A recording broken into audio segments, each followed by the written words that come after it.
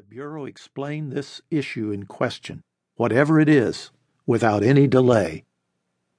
Then, sounding a tone that was very presidential and dignified, she concluded, "I look forward to moving on to focus on the important challenges facing the American people, winning on November 8, and working with all Americans to build a better future for our country." But there was nothing dignified about the reopening of the FBI investigation, nor the extenuating circumstances.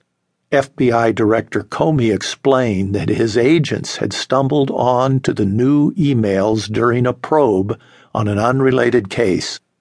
Agents had discovered the emails on a computer belonging to Anthony Weiner, a former congressman and the estranged husband of Clinton's top aide, Huma Abedin. Weiner was being investigated by the FBI after sending an illicit sexual text message to a 15-year-old girl in North Carolina. Hillary Clinton considered Weiner's wife, Huma, as another daughter. She was so close that there had been discussion of giving her a bedroom in the family quarters of the White House so she could be accessible to Hillary.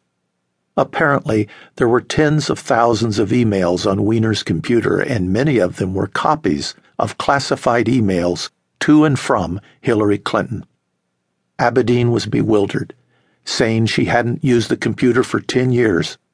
It appeared that the issue would not be resolved before the election.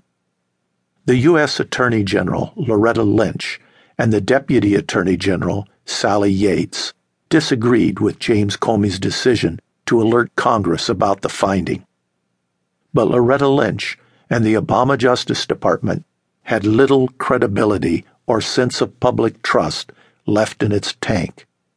During the previous summer, when the FBI probe into Hillary Clinton was supposedly reaching its climactic conclusion, Attorney General Lynch had met with Hillary's husband, former President Bill Clinton, aboard a private plane on the tarmac at an airport in Phoenix, Arizona. Both said that the talks were primarily social, but historian Politico described even some Democrats as struggling to stomach the optics. The American justice system appeared to be broken. As to his new probe, Comey said, "We don't ordinarily tell Congress about ongoing investigations, but here I feel an obligation to do so given that I testified repeatedly in recent months that our investigation was completed." Then Comey added, "I also think it would be misleading to the American people were we not to supplement the record." Many would argue that Hillary Clinton knew full well that the ugly details related to Anthony Weiner would not be helpful. But it was better to stand fearlessly with nothing to hide than to shrink from the exposure as if one were guilty of something. In answering her last question at a very choreographed, brief, and scripted news conference, Hillary took her own dig at the FBI, suggesting it was now a tool of Republicans. If they're going to be sending this kind of letter that is only going originally to Republican members of the House, then they need to share whatever facts they have with the American people. It was not true. The FBI was loaded with Democrats and Hillary Clinton supporters. The lead investigator into her emails was an avowed Democrat, whose wife had run for the state Senate in Virginia as a Democrat.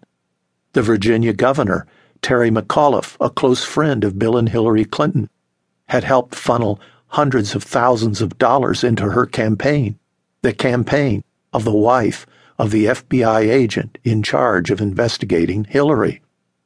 What was true was that the FBI, as an institution, had many very good reasons to be skeptical of Hillary Clinton. She and the FBI had experienced a long and sometimes contentious relationship. She was not afraid of it. She saw it as a bureaucracy that could not conclude anything quickly or decisively, and certainly would not dare to do so now, only days away from the voting. She was calling its bluff. The Thursday before the election, Hillary Clinton was asked if she would ask for the resignation of FBI Director